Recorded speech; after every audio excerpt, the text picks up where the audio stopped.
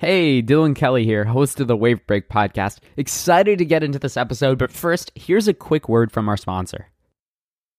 This episode of the Wave Break podcast is brought to you by Klaviyo, the growth marketing platform most recommended by other business leaders. Listen, in uncertain times, you need to be supporting your community and growing relationships with your customers. It's going to be appreciated, it's going to be remembered, it's going to be shared. And in good times and bad, this type of communication that's open and empathetic with your customers is key. This is a key theme that we've been talking about at Wave Break. I've been preaching this on the podcast. And when you're communicating with your customers in this way, the best way to do this is with email. It is and always will be one of the best channels for delivering communication like this. And what I love about Klaviyo is that email is one of its core offerings. And their personalization that you can do inside Klaviyo is just, it can't be beat. And when you leverage that personalization driven by a 360-degree view of the customer, these emails are going to feel more relevant and they're going to drive even stronger relationships. And Klaviyo gets it. They're not just, some company. They understand how challenging it is right now for every entrepreneur. It was hard to get your business off the ground, and navigating these times is even harder. And if you're feeling overwhelmed with growing your business, know that you're not alone. Klaviyo is here to help you build relationships across any distance for your brand and create memorable and meaningful email marketing moments that last a lifetime. And that's how you build a successful e-commerce brand. And this is why I love Klaviyo so much, because they're on the same page with me and Wavebreak. Is like, we're not just about making more revenue. That's great. But what this is really about is an opportunity to create an amazing community with your customers. And the best way to do it is with email. And if you're not on Klaviyo, you got to get on Klaviyo. Visit klaviyo.com to schedule a free trial. That's KLAVIYO.com.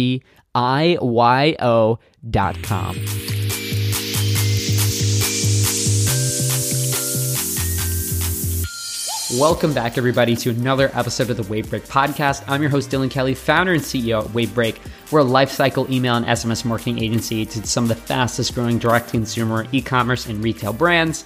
Q3 is upon us. Q4 is going to be here before we know it. If you don't have a best-in-class email and SMS strategy this Q4, you're going to leave money on the table, and now is the time to get it dialed in. You can learn more about partnering with my team at wavebreak.com. Today on the show, I'm joined by Lucas Lappy, co-founder of Doris Dev, Factored Quality, and Canopy. What's unique about Lucas and what I'm really excited about is he has spent a lot of time on the product side as co-founder and head of product at Doris Dev. They are the product agency behind a lot of high-growth direct-to-consumer brands. So he has a lot of insight on supply chain and manufacturing. He's also co-founder at Factored Quality, where they focus on quality control. And then he's also co-founder of a direct-to-consumer brand called Canopy that has reimagined the humidifier. And it's a really interesting product, and he has really interesting background. And so I'm going to grill him today on everything from supply chain to manufacturing to strategy to running and scaling a D2C brand from 0 to $1 million in revenue in 90 days and everything in between. Really excited for today's episode. Let's get right into it. Lucas, thanks so much for coming on the show. Thanks for having me. Yeah, let's dive in. Let's break that down. So already founder of 3 companies, which is, being a founder of one company that works with a bunch of D2C brands is a lot, let alone 3. Give us the breakdown. What's Doris Dev? What's Canopy? What's Factored Quality? Yeah, I think we can start with Doris Dev because that's like the kind of the easy one and it explains kind of the bigger picture. So Doris Dev is a product development firm, physical product development, not software, any of that. We build products for direct-to-consumer brands primarily, but we also work with large incumbents as well. We have industrial design teams, design engineering teams, manufacturing, supply chain management, quality control and compliance, all the fun stuff, freight operations, that good things, all the stuff to get your product from really concept to selling and shipping to a finished customer. We started it 5 years ago with I was actually based in Hong Kong at the time, but with the goal of helping great founders build great products. We were seeing a lot of, great design firms designing really beautiful stuff. And then, it kind of dying on the vine because it was too hard to make. So we came in to, work with those founders to refine their designs and get them a really, really great product that they could sell and they could sell profitably, and have since built a very fun business working with great founders and great partners that have been partners with us for almost 5 years now for a lot of them. And then we got to work with really great brand teams that were running these companies, and we looked at, what they were doing, and we said, we want to start our own brand. And as people in service businesses, that's kind of like what you always do. You're like, oh, are my clients that good? X, Y, and Z. Like they're paying us, but like I would make way better decisions in their shoes. And it was our opportunity to like test that a little bit. I would say that a lot of service companies underestimate how important a client is. Clients are like, as painful as they can be, they are really generally very fucking good at their job. They are like, they know their product very well. They know what they want. They have their vision, and they are focused on generally the right things. Sometimes they're skewed in the wrong way, but they work really hard and they believe in their product. And that's really important. So we looked at what our clients were doing and how, they were structuring their teams. And we, had an idea for a product, which was a humidifier and diffuser brand that was focused on beauty and wellness. And the idea came from me being from LA, moving to New York, and seeing that like, oh, I need a humidifier now. What a weird, crappy product. It gets gross all the time. Then effectively saying, it's fine, it's gross. I'm just going to throw it out every season, and it doesn't matter because I'm a bad person, and that's just who I am. I'm not going to maintain my products. And they're crap, they're cheap. And then I started dating a girl who I am still dating, 8 years later. And she used her humidifier year round as a beauty hack. And I was like, wow, this is interesting. And she used it year round, and she cleaned it every weekend, like religiously, with Q-tips and vinegar. And it was like this light went on, was like, oh, this is a great product to develop. I hate this product category. And here's a customer who wants a better product that's using it year round, that demands more from this product category, and who touches a weirdly expensive but crappy humidifier that she got at Duane Reade every single night before she goes to bed, and thinking that like, can we make this experience better, and can we make it more delightful? And so we launched Canopy almost 18 months ago. And that team went from effectively one full-time employee and co-founder who is Eric, who's the CMO of that business, who's really owned the brand marketing, owned the like vision for what the brand could be. And then effectively we hired Doris Dev to develop, engineer, do all of that with the product and manage the supply chain, and have since launched that business. That team at Canopy is now 7 people standalone. And that's how we've been able to build Canopy into its own brand. And then we still have Doris, who services both Canopy and 25 other direct consumer brands, primarily managing, tens of millions of parts a year across thousands of shipments, across dozens of suppliers, across all of it. So it's lots of, a lot of millions of categories. You can check out our website. We get to do a lot of different things. I'll pause there. Any questions before I get into the person? So many questions. So making, you touched on this before, like making the transition from service provider to, okay, we're going to have our own in-house brand. What was that like? Like, what was some of the most surprising things you learned along the way? Because I'm sure you've had, and you kind of touched on that already, but those thoughts where it's like, it's like, they really don't seem that smart. Like, we could totally do way better than this. Just, having those conversations and meeting some people. But like, what were some of the most surprising things transitioning over to brand side? Fundraising is really hard. Raising money for the brand? Yeah, it's really hard. And I would say that like, one, it was hard doing it as like a bunch of like nerdy dudes who wanted to launch a beauty business. And thank God Eric is not a nerdy dude, but he is a dude. I would say coming from investors hear pitches from service providers all the time. It is like every service provider has an idea, and every investor's like, sounds good, close your service business and come talk to us.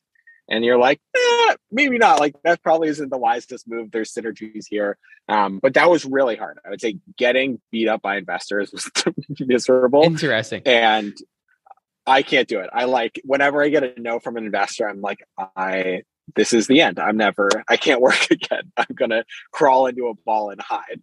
That's really surprising because I feel like it's like, oh, we have this data set, like we already know what works and what doesn't. And they're still like, yeah, cool, shut the data set down, then we'll talk.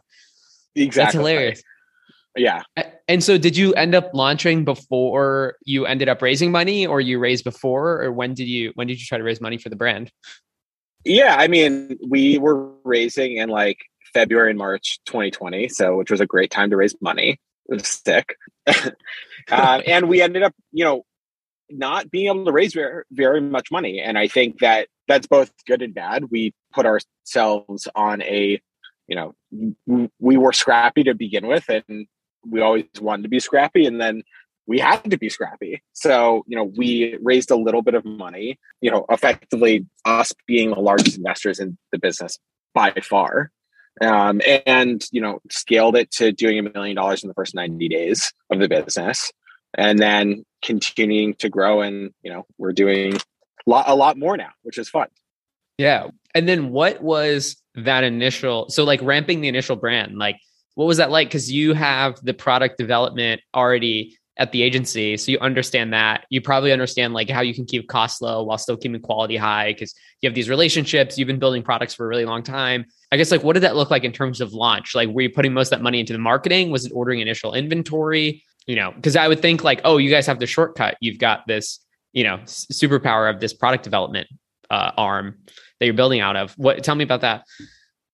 Yeah, I would say, I mean, I think the numbers were launching the business with sub $200,000 in cash in total, everything ready for launch.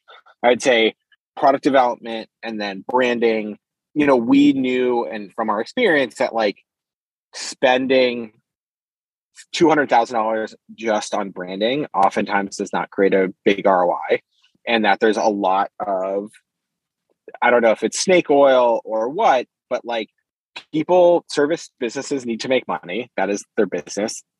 They're oftentimes not incentivized to sell your product. They're incentivized to sell you a super sick brand deck. And so was important for us was finding great service providers who were game to do it very scrappily and inexpensively. And thank God we were doing it in the middle of COVID, because every service provider was very happy to do any amount of work at that time and do it really efficiently. And that was really exciting. And then we also brought in help effectively into Doris Dev, where we said, hey, we need graphic design and marketing design. We're not getting this from the agencies we need. We can bring it in-house, and Doris Dev can use this person, and Canopy can use this person, and build a very, very scrappy creative muscle to launch the business extremely efficiently and with not a lot of overhead. And any excess time that this person has is going to Doris to work on Doris Dev projects. Got it. Is that most of that going to inventory outside of the branding and, getting the site set up and all that? Yeah. I mean, unfortunately not enough. We sold out like immediately. So we ordered very, very little, and we were back ordered from effectively like day 10 of the business until like the beginning of the following year. We were like out of stock effectively. And 18 months ago, when was that? So we're recording this in like the middle of 2022. So that's like right at the beginning of 2020 when you're getting everything ramped. Yeah, exactly. So that's when we were fundraising and starting that side of. We had been working on this product in 2019, been playing with this product for years. It is the product that I've been wanting to make for way too long, way too long, an embarrassing amount of time. But we really started thinking about it in 2019. 2020, we said, okay, we're really going to do this. We're going to raise outside capital for it. And then October 2020, we launched the business. Got it. And then what was the launch strategy? Is it like, run it up on Facebook ads? Was it PR driven? You sold out in 10 days. How'd you pull that off? Yeah, I mean, it was, a ton of PR. I would say that, we worked with a great PR agency called Ruff Communications, and Jenny Ruff is the hero. She's amazing. And, we focus on beauty PR, and it was really great for us. It really helped us. We found a niche for the voice of the brand and people who wanted to talk about it. And it just continued to grow from there. Then we found baby PR, and then that worked. And then of course we did Facebook ads, we did Google, we did all of that. And it really enabled the business to grow quickly and efficiently. Yeah, it worked.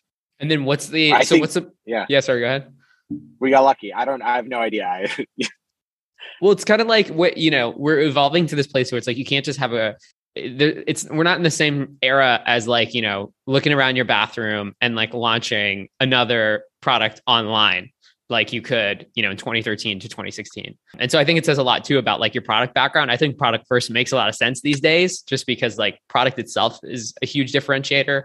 I mean, you see brands even today, they're like, oh, we want to go to TikTok. It's like, don't go to TikTok. You're going to get destroyed because your product's not any good, which happens too. Like TikTok, I look at the comments, like my buddy's like, yeah, our post was going viral the other day. I'm looking at the comments. I'm like, dude, these are not good. Like half of them weren't good. Not even just like they weren't ragging the product, but I was just like, wow, like, the comment section of TikTok is just it's intense. It's not what you would expect, or maybe it is what you'd expect. But no, I mean, I think it makes a lot of sense. You have a great product. You guys are really good at product. And so, solves a real problem too. And now a quick break for a word from our sponsor, Okendo. Okendo is the new standard in customer reviews for high-growth Shopify brands. We use them with our clients, and they work with over 5,500 of the fastest-growing Shopify retailers like Skims, Nomad, and Buck Mason to help them leverage their most powerful asset, their customers. Okendo gives brands all the tools they need to capture and showcase customer-generated content like product reviews and ratings, photos and videos, and Q&A. Plus, they have an awesome integration with Klaviyo that makes it easy to do cool stuff like send review request emails and target shoppers based on review content. With super affordable monthly subscriptions starting at $29 a month, it's really a no-brainer to me. Visit okendo.io to learn more today. That's okendo.io, Okendo. Thanks, Okendo, for sponsoring the show. And then from scaling, like, how are you thinking about that? Because that's a bit different than a service business in terms of, planning, demand planning. You have overhead, you have inventory that you got to sell through. Obviously, you've had a lot of experience on that side of the business working with a ton of brands doing that for them. But like, how did you think about it after you sold out those initial, units in those first 10 days? How did you think about scaling? Yeah, I mean, a service that DoorStep does not offer is planning. And it's for a reason, because we weren't very good at it to begin with. And it showed with Canopy. We launched in also an insane time in the world where shipping went from you could get a product on a fast boat door to door was 21 days from China to the US. And now it's 100 days effectively. And so that absolutely changed the world for us in the middle of this crunch as well. We were launching and no one had any idea how to plan for inventory because no one knew how long the boats were going to take to get to China. But I would say when we look at a service, or how we built the service business and then how we looked at scaling Canopy, we looked at it very kind of of course, very, very scrappily, because we didn't have a lot of money to spend. And the way we saw it was, we built effectively everything to work for the next 3 or 4 months. And then it would break and then we'd have to fix it again. And so, we built, our order management system for 10,000 orders, and then it broke after that. And then we built it for 100,000 orders and it broke after that. And then, we built it for more, and they break at that system, but you're not building for a business you don't have yet. You're building for a business or problems you don't know are going to be real. We see this with a lot of clients who are like, we want to get NetSuite in and a huge ERP. And we're like, why are you spending $200,000 on NetSuite? You don't have that much in revenue. It doesn't make sense. Please, dear God, don't do that. Or you want to hire these super senior people to build out a team that is building a product that doesn't exist yet. Make sure you are building a team for the problems you have now, or the problems you are very, very quickly about to have, because you may get into the position of like, great, you got a person who's not there to solve a problem. They're purely there to create problems for you and for the team.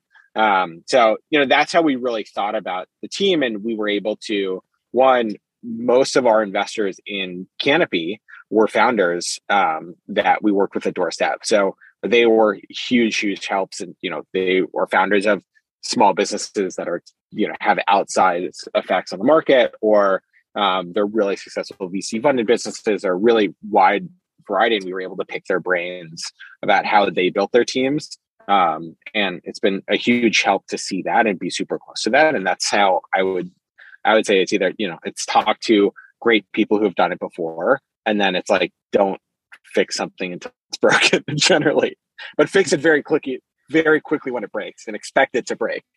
Yeah, for sure. For sure. And so like going from, shipping times going from 21 days to 100 days. And then, the cost of, you're selling like a really complex, well, it seems complex to me. You tell me, is it a complex device? Like it seems pretty complex in terms of like, you really reimagine the humidifier. So I imagine it's not like it's not like you're just buying something off AliExpress and slapping branding on it. Let's just put it that way. Correct. Yeah, it is relatively complex. And I would say that, where, the DoorStep team, our background is in complex IoT products. That's where we came from. We have electrical firmware engineering, ton of compliance, and we've worked on AC units. We've worked on, products that have done tens of millions of pieces. We've worked on, medical devices. We've worked on a bunch of things. And so we were able to pull from that experience for it. But I think on the logistics side, we just purely, and I don't think anyone did it right. I mean, the world was out. America was out of stuff for a while. Like, I mean, we're still out of furniture effectively. Like you can't buy a piece of furniture right now still. Yeah. I've got all of my friends who have their nice new houses with with camping chairs in them. But, that was very, very hard. And I think the marketing team and at Canopy did an amazing job to be able to, retain customers and say, we're so sorry for shipping delays, and like everything happens. And luckily we were in a time where this is very common, but we've learned from it. We've learned how to hold inventory, the right amount of inventory, and plan accordingly. Did you have to like reprice the product? Because, I'm in my head, I'm like, oh, chip shortage. I don't know if there's a chip in a humidifier, but I'm like, oh, it's an electronic device. Like that obviously has its own. Well, anyway, I don't know what I'm trying to say. Like, did you have to increase pricing? Because not just shipping happened, but like a bunch of things happened, like kind of at a really unlucky time for you guys. But, did you have to change pricing at all or anything like that? Long way to say, hey, did you have to increase pricing? Yeah, no, we didn't. We didn't have to change pricing at all. We really looked at optimizing the product. We launched the product relatively quickly. And so and what's nice about having, DoorStep and the whole product team is we are able to look at the product and start optimizing as much as possible. So, I mean, the biggest thing we've done is like, we've reduced packaging costs by like more than 50%. We've reduced packaging size by 30%. We're just like shoving more and more in a smaller box, and we are optimizing like at all costs across the entire product. While at the same time, and it's really interesting for the designers to say that like, hey, if you shave off, $1 off the freight costs, we're going to give you half of that to go spend it on like really cool collateral or like really cool something else. And like both teams win.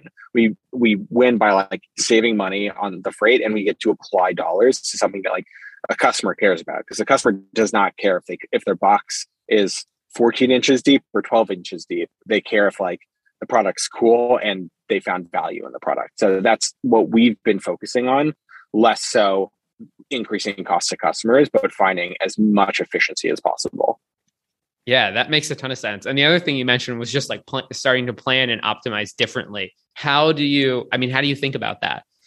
I mean, planning is very hard. and it's, setting yourself up for as little commitment as possible. First off, I think, talking to an experienced planner and then also knowing that like they're probably wrong too. We're living in crazy times, and we're not Procter and Gamble that's like $1 billion of business and 100 years of experience to know how things sell and how a recession affects this category or X, Y, and Z, affects, your product sales. So, it's hard, and, any business, especially as young as ours, it's planning, and then knowing we're going to have to adjust the plan up or down 50%, soon, and getting ready for it and designing for contingencies around that. And that's effectively just been a big part of it. Just knowing that like, hey, we can't lock anything in, or we're going to lock in as little as possible to make sure that we make the commitments that we can to customers. Got it. And so do you mean on the, like the customer side? So like you're trying to sell less product if you don't, or you mean like in terms of like committing to ordering as few products as possible?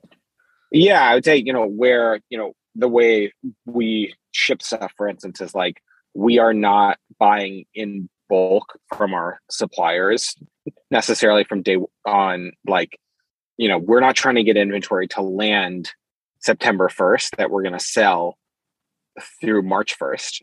We are buying inventory that is arriving weekly effectively. And so we're able to adjust up or down the goods by a week if we need to. So interesting. if we ordered too much in September, we can, cut that for later in the season. And then if we ordered too little, we can ramp it up for later in the season. Interesting. And so you're like putting in weekly orders instead of like, we're ordering for the next 8 months or the next 4 months. You're just like every 2 weeks putting in smaller orders. Correct. Yeah. And can anybody do that? Or like you got to have really good terms, good relationship? How does that work?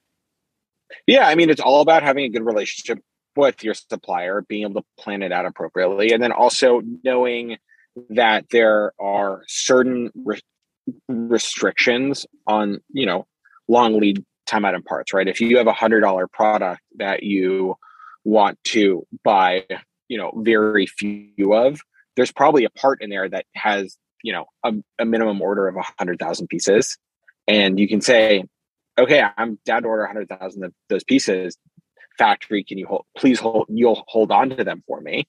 But that 100,000 pieces may be of a part that costs $2. And you're like, that's fine, no problem. Like, you just saved me, $98 on my BOM cost effectively.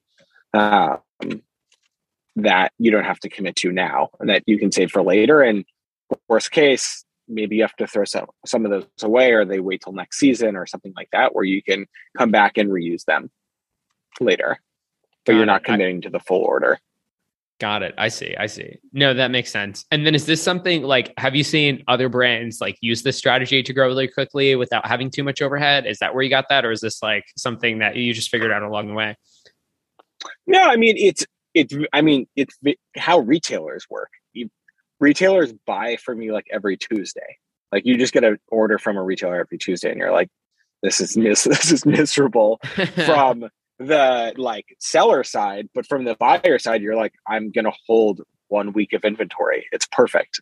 And so, we're effectively translating that over, but, it requires a very good understanding of, your supply chain. It requires a really good relationship with the suppliers, and it requires work. It's not easy. And, depending on your scale, it may not be it may be so much work that there's no value added. Got it. By doing that, you may not have the efficiencies yet. Got it. So if you're too small, it doesn't make sense. Or exactly. Right. Where it's just like, oh, does it make sense to have a full-time planner for a business that's doing $100,000 a year in revenue? No, it doesn't. Like, it doesn't matter how well that business is planned. It's only going to do $100,000. That's not the problem. It's not going to. Exactly. Planning is not what's holding you back. Yeah.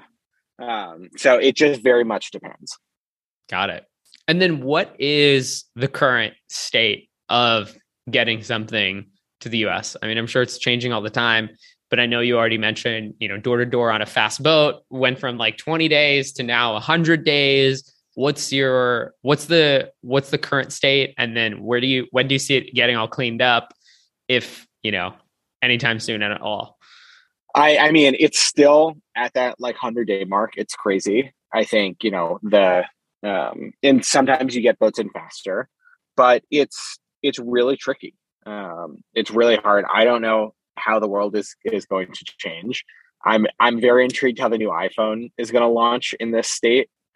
Air prices have gone up and stuff like that. When Apple launches the new phone, like the world freight system falls apart for 3 weeks because they buy literally every piece of air freight in the world, and like prices are insane. So I'm intrigued what's going to happen this year and how they do it. That's crazy. What do you think is going to happen? I think there's going to be delays on their product. I mean, it looks like there's already delays on their current products. Prices are going to go up. But I think, the state of inventory in the US, people have a lot of inventory now in the US. Like everyone's been talking about the fact that there's like there are warehouses that we're running out of warehouse space in the US now because there's so much inventory that we'll see. And like, I know that Target got in a lot of trouble, like on their most recent earnings calls, I think, because I had too much inventory of something of like furniture, TVs. They're like, we're gonna have to discount like crazy in like the next month or two. I'm like, all right, I'll wait to buy a few things. Yeah. So I think it's more that it is uncertain. I think that is what's causing a lot of craziness, and it's just like purely uncertain. No one knows what's going to happen, and people are struggling to plan for it. I would say we shouldn't expect anything to get better anytime soon. And I think for product, it affects our development cycles, that you used to be able to airship a product because it wasn't that expensive. It was still expensive. We were like horrified at the expense of air freight back in the day. And now it's like, it's criminal how expensive it is. And like, it is truly, truly painful. And it's, for certain products, you cannot do it affordably. You will just, lose hundreds of dollars on every product you sell if you have air freight, stuff like that. And that's something that's like heavy, like a canopy humidifier, for example, right?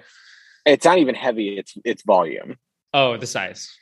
Yeah, exactly. That's the big thing. And so, which isn't even that big. Like that's still not that big of an item.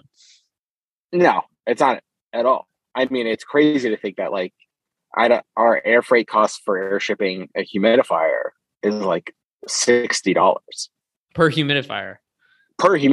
Yeah. So yeah, when you think about that, and back in the day, that would have been, I don't know, probably $20, $15, and that was like, that was insane. We were like, that's crazy. Like, and now you can't do it affordably at all unless you have very, very, high, cost or price density in a product, like an iPhone, like an Apple laptop, where it's like, okay, we're going to air freight a brick that weighs, that costs $3,000. Like, no problem. Like, we'll pay like, $20 to air freight this thing. Right. But, that's a huge problem with the product development process now, because a product that used to take 9 months to launch, and we could say, oh, we'll air freight the first batch. And so now we had, 8.5 months for product development. If we want to launch in 9 months, 3 of those months is just shipping now. So all of our development times just got slammed and squeezed because, a third of it is just like, it's going to sit on a boat and we can't do anything about it. And now a quick break for a word from our sponsor, Recharge. The subscription market is predicted to grow to nearly $500 billion by 2025. As a fast-growing area in commerce, subscriptions hold tremendous opportunities to build a community of customers who share your values.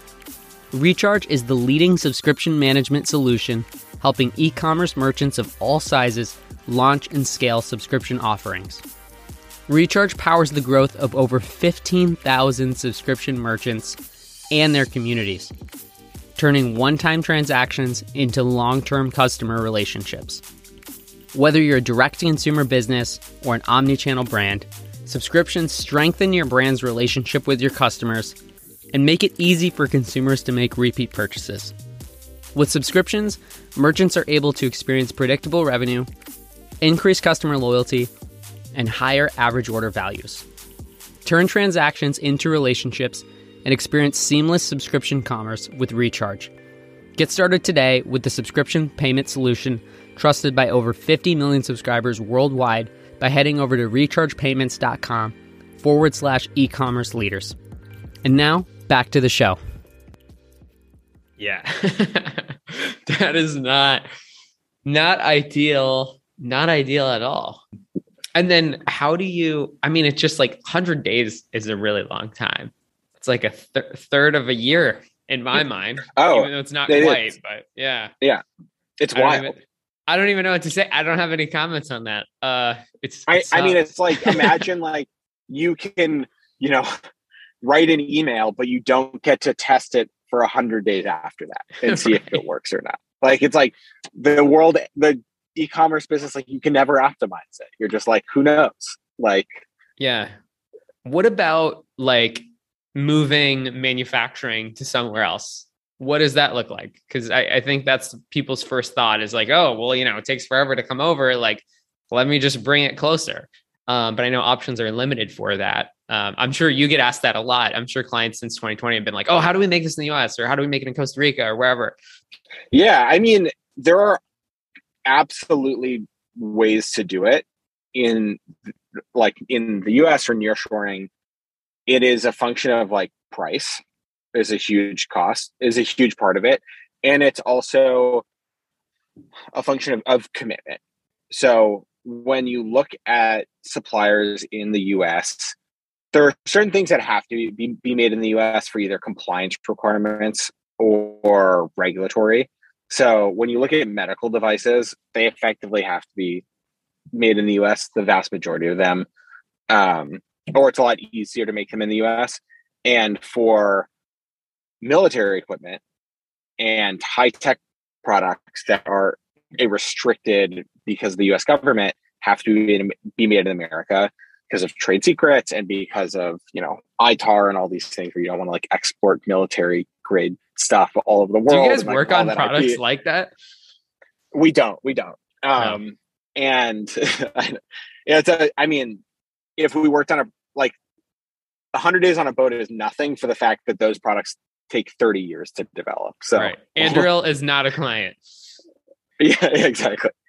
So, those types of products have to be made in the US. And so as a result, manufacturing in the US is oftentimes constrained to say that, hey, we're an electronics manufacturer in the US. We make stuff for the US government. We make stuff for medical device companies. And they're like, oh, you want to make a consumer good that has to be $10. And they're like, well, we make this box out of titanium for the US government and they pay us $1,000 for it. Like, right. I don't know if we really want to make, 100,000 of these $10 products and have to hire all these people and have to do all this labor when we could have one dude making $1,000 box for the US government and it's super easy relatively. And we know they're going to pay. They're always going to pay. Right. And we know their orders are going to be around for the next however long. If you're working on something for Boeing, the 787 or whatever, the most recent plane was not a good, or what was it? The 737 MAX 8 was not a good example, but they're going to make that plane for the next 60 years. Right. If you get that contract, you never have to look for another client. That's what we're competing against in the consumer goods space. And so in certain categories, there's great manufacturers. Packaging, the US has amazing corrugate and packaging manufacturers because so much of it is automated. The US has great bottling facilities because so much of it's automated and it doesn't make sense to ship. The US has great injection molding for large volume parts because it's really easy to mold something in America because there's very little labor. Can they actually, very few injection molds are actually made in America now. They're almost always made in China and shipped over because it's so much cheaper. They're so much more efficient at building molds in China.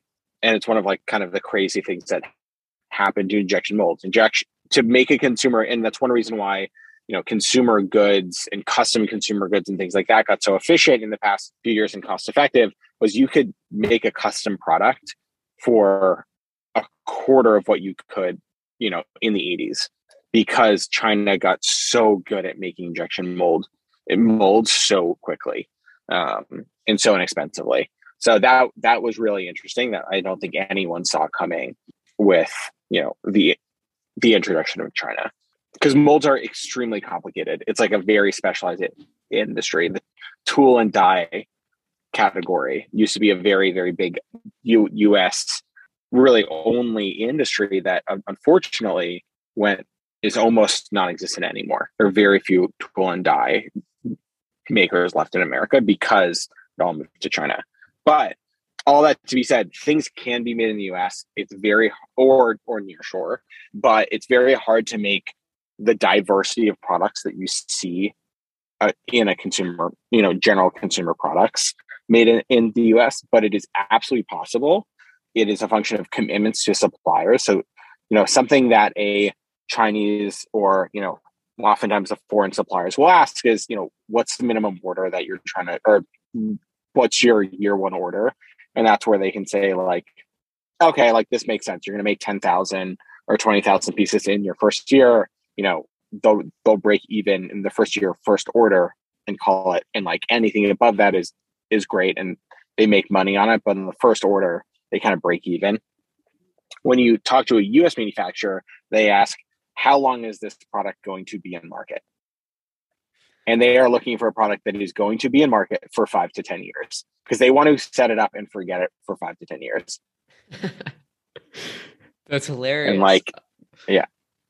I mean, it makes sense though. Like, especially the medical devices, like if you're making bionic arms that insurance companies are going to pay like $200,000 for, or whatever, you know, to put, you know, to give somebody a new shoulder, like it just makes a lot of sense versus, you know, pumping out phone cases that are going to change their design every week, or, you know, whatever, like the iPhone changes every year, like you said. And just like, it's like, yeah, screw that. We'd rather make this seat armrest for the next 50 years for a plane. Yeah, and it makes sense. Exactly. I mean, I don't blame you. I would too. I would much rather do it. Yeah. What about like, are there any other specific countries that are like on the come up that brands should be looking at or thinking about? I know, like, you know, for speed and quality, China still seems to be the go-to. I think you gave us a great overview of the US and the current state. What about like any other countries come to mind? I think, you know, one of the biggest things to think about is the product category. And every, you know, country has an industry, right? When you look at wood products, like Canada has great wood products, like great woodworking, like things like that will come out of there because they've got a great timber industry. And then when you look at Mexico, there's tons of great soft goods. And then, you know, each region, you'll start to see unique expertise, like pockets of expertise around certain products. And it generally happened that, you know, like Nespresso built a coffee maker assembly plant there 20 years ago. And then like the general manager went and started his own factory. And then then there's like this pocket of knowledge that is based there. And then you're like, oh, you know, now there's space for someone else to come in. But it's really dependent on each country. And it's really interesting to see which countries have the expertise or not. You know, when you look at aluminum packaging, it's like there's a ton in Europe. France makes like a ton of aluminum packaging. Poland makes a ton of aluminum packaging that we work with. And I don't know why. I don't know how that happened. But it's really interesting to see. And you see pockets of certain types of, you know, manufacturing expertise in each one of these regions. And it's generally because there was one factory or one business there that then multiplied and you had this synergy. Yeah, that makes a lot of sense. And it's super interesting how it happened. What about visiting in person? Is that still something that's done, or what does that look like today in 2022? Yeah, I mean, it's really hard. I would say. I mean, in China, the world is shut down, so you can't get in there, which is very, very, very difficult. And we've relied on team members on the ground there. I would say, where I can, introduce factored quality, which is, the third business that we founded, and it was a, great merger of a Doris Dev vertical and which was our quality control and compliance business, with a team that was coming out of Y Combinator that was trying to build tech for the supply chain management vertical and product development, a vertical trying to build software for them. And so we merged the two, kind of our quality control and compliance vertical with their software team, and we built a platform for quality control and compliance. And part of what we were doing during COVID was video tours of factories, where because people could not get in factories, they couldn't audit them themselves. You couldn't get face to face with your suppliers. So we were sending in inspectors with cameras that were live streaming the inspections, that when we were setting up assembly lines, which we would normally go to. I was in China every 6 weeks for years, besides the fact that I was living there, but we were there all the time.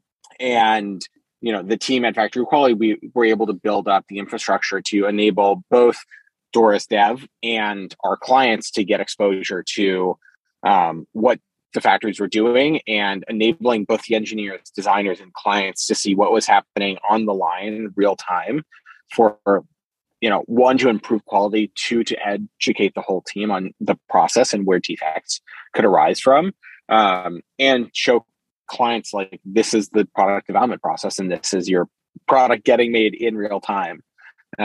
So that's been a learning. And I think, the world went to Zoom during that time, and kind of so did we. I would say the best part is we didn't have to do factory dinners. Factory dinners were miserable. I can't eat weird crab in China anymore. I've and done is that it too many a times. cultural thing? You have to out of respect. That's the side I know nothing about this side, which is why I wanted to have you on the show to for me to better understand what are our clients going through these last couple of years, because I'm ignorant. We're pressing. I mean, not completely, but I have no idea what goes on in their ERP or whatever. But you definitely it's part of the culture for sure. I would say it's both an excuse for a factory manager to be I can expense a fancy dinner with with a client, and think about it, you've got customers, you want to hang out with them when they come to town, you want to show them a good time, and it's for sure I would say that and I'm no offense to you, but their customers may be I'm tired, I really don't want to hang out with you that much, we talk all the time, let's do quick drinks, and I'm going to go to my hotel room and fall asleep. And I would say that that's very similar to the factory dinner culture, but it's a great time for them, and they get to hang out with both their customers, they get to hang out with the the rest of their team, and you get to socialize with them where you're not on the factory floor with them, which is where you spend a lot of your time. I would say there's always the joke of you being the guilo, the white guy in the room of eating, them trying to convince you to eat a funny thing, and it's funny, and it's you got to play that role sometimes. No, and I bet it's awesome until you're working across over 25 brands, and then you have 25 of these dinners lined up in a row, and you're doing product development for not just yourself but all these other brands too. Yeah, exactly. And it's fun with the factory, the factory managers and their team comes to the US for trade shows. We get to show them a good time. Do the same thing. Yeah, that's exactly. Awesome. What about, and I know we're running out of time here, but I'm curious. So you've got a lot of brands that you work across. You've got your 3 companies that you work across. What does a week in your life look like? Do you sleep at all? Or, especially with all the changes in the supply chain and manufacturing, all these things, rapidly growing a brand through it all, how do you manage your time, and what does a day or week in the life look like? I mean, every day is different, and it ranges from 100% client work to 100% Canopy work to 100% factory quality. It's like all over. And I think, the biggest thing is, we've got a great team at all three businesses. And over the past few years, my role has changed. 3 years ago, I was the only person at the entire company to be able to open up a 3D design file. And like now we have effectively 15 people in CAD doing it. And it's like, great, I don't have to do that anymore.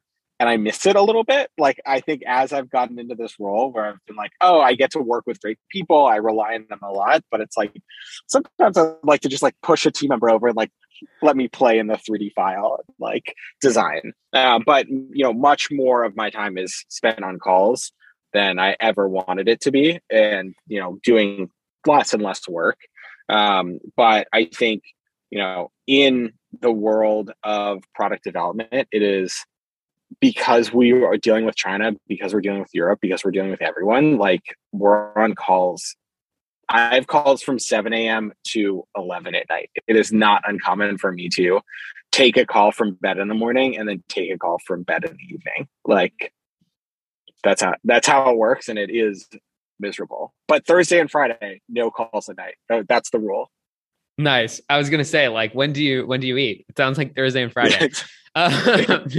No, that makes sense. And I know it's like in the beginning, it's like, yeah, I run these three companies, and it's like the reality is like, yeah, I'm on a lot of calls, and it's like I feel like everyone's looking for a secret answer, and it's like, no, like it's a lot, and it's like, well, how do you manage the time zones? It's like, I just do, like it just is. Yeah, exactly. Yeah, I'd say, it's working with great people. A great team member can do so much, and a bad team member can just make your life miserable. I think, that's, what we're really, really lucky to have at Doris Dev and Canopy and Factory Quality is working with really, really great people and bringing great people on, and they feed off each other and they challenge each other. And then, then life's easy. The rest of it's very easy after that. Yeah. No, that's awesome. No, it's a great point. Well, hey, Lucas, I could keep talking to you forever. So many good things to dive into, but really appreciate you taking the time to come on. If someone's looking for product development, looking for a new humidifier, or, need some inspections done overseas, where can they go find you and your companies? Doris Dev, Canopy, Factory Quality, Google them. We'll link it all up in the show notes below too. Exactly. Yeah. Yeah. Slide into our DMs on Instagram. I answer all of those generally. So get at me. We've got great SEO. You need to make that the parent company tagline. We've got great SEO. Yeah, exactly. Awesome. Well, thanks so much for coming on the show, Lucas. I really appreciate it.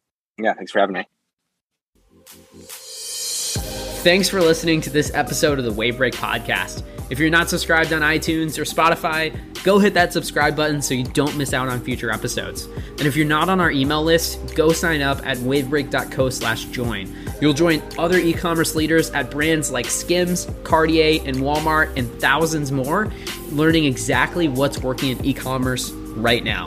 You won't want to miss it. Sign up at wavebreak.co/join. It's free. Thanks so much for listening to this episode of the Wavebreak Podcast. I hope you have a wonderful day.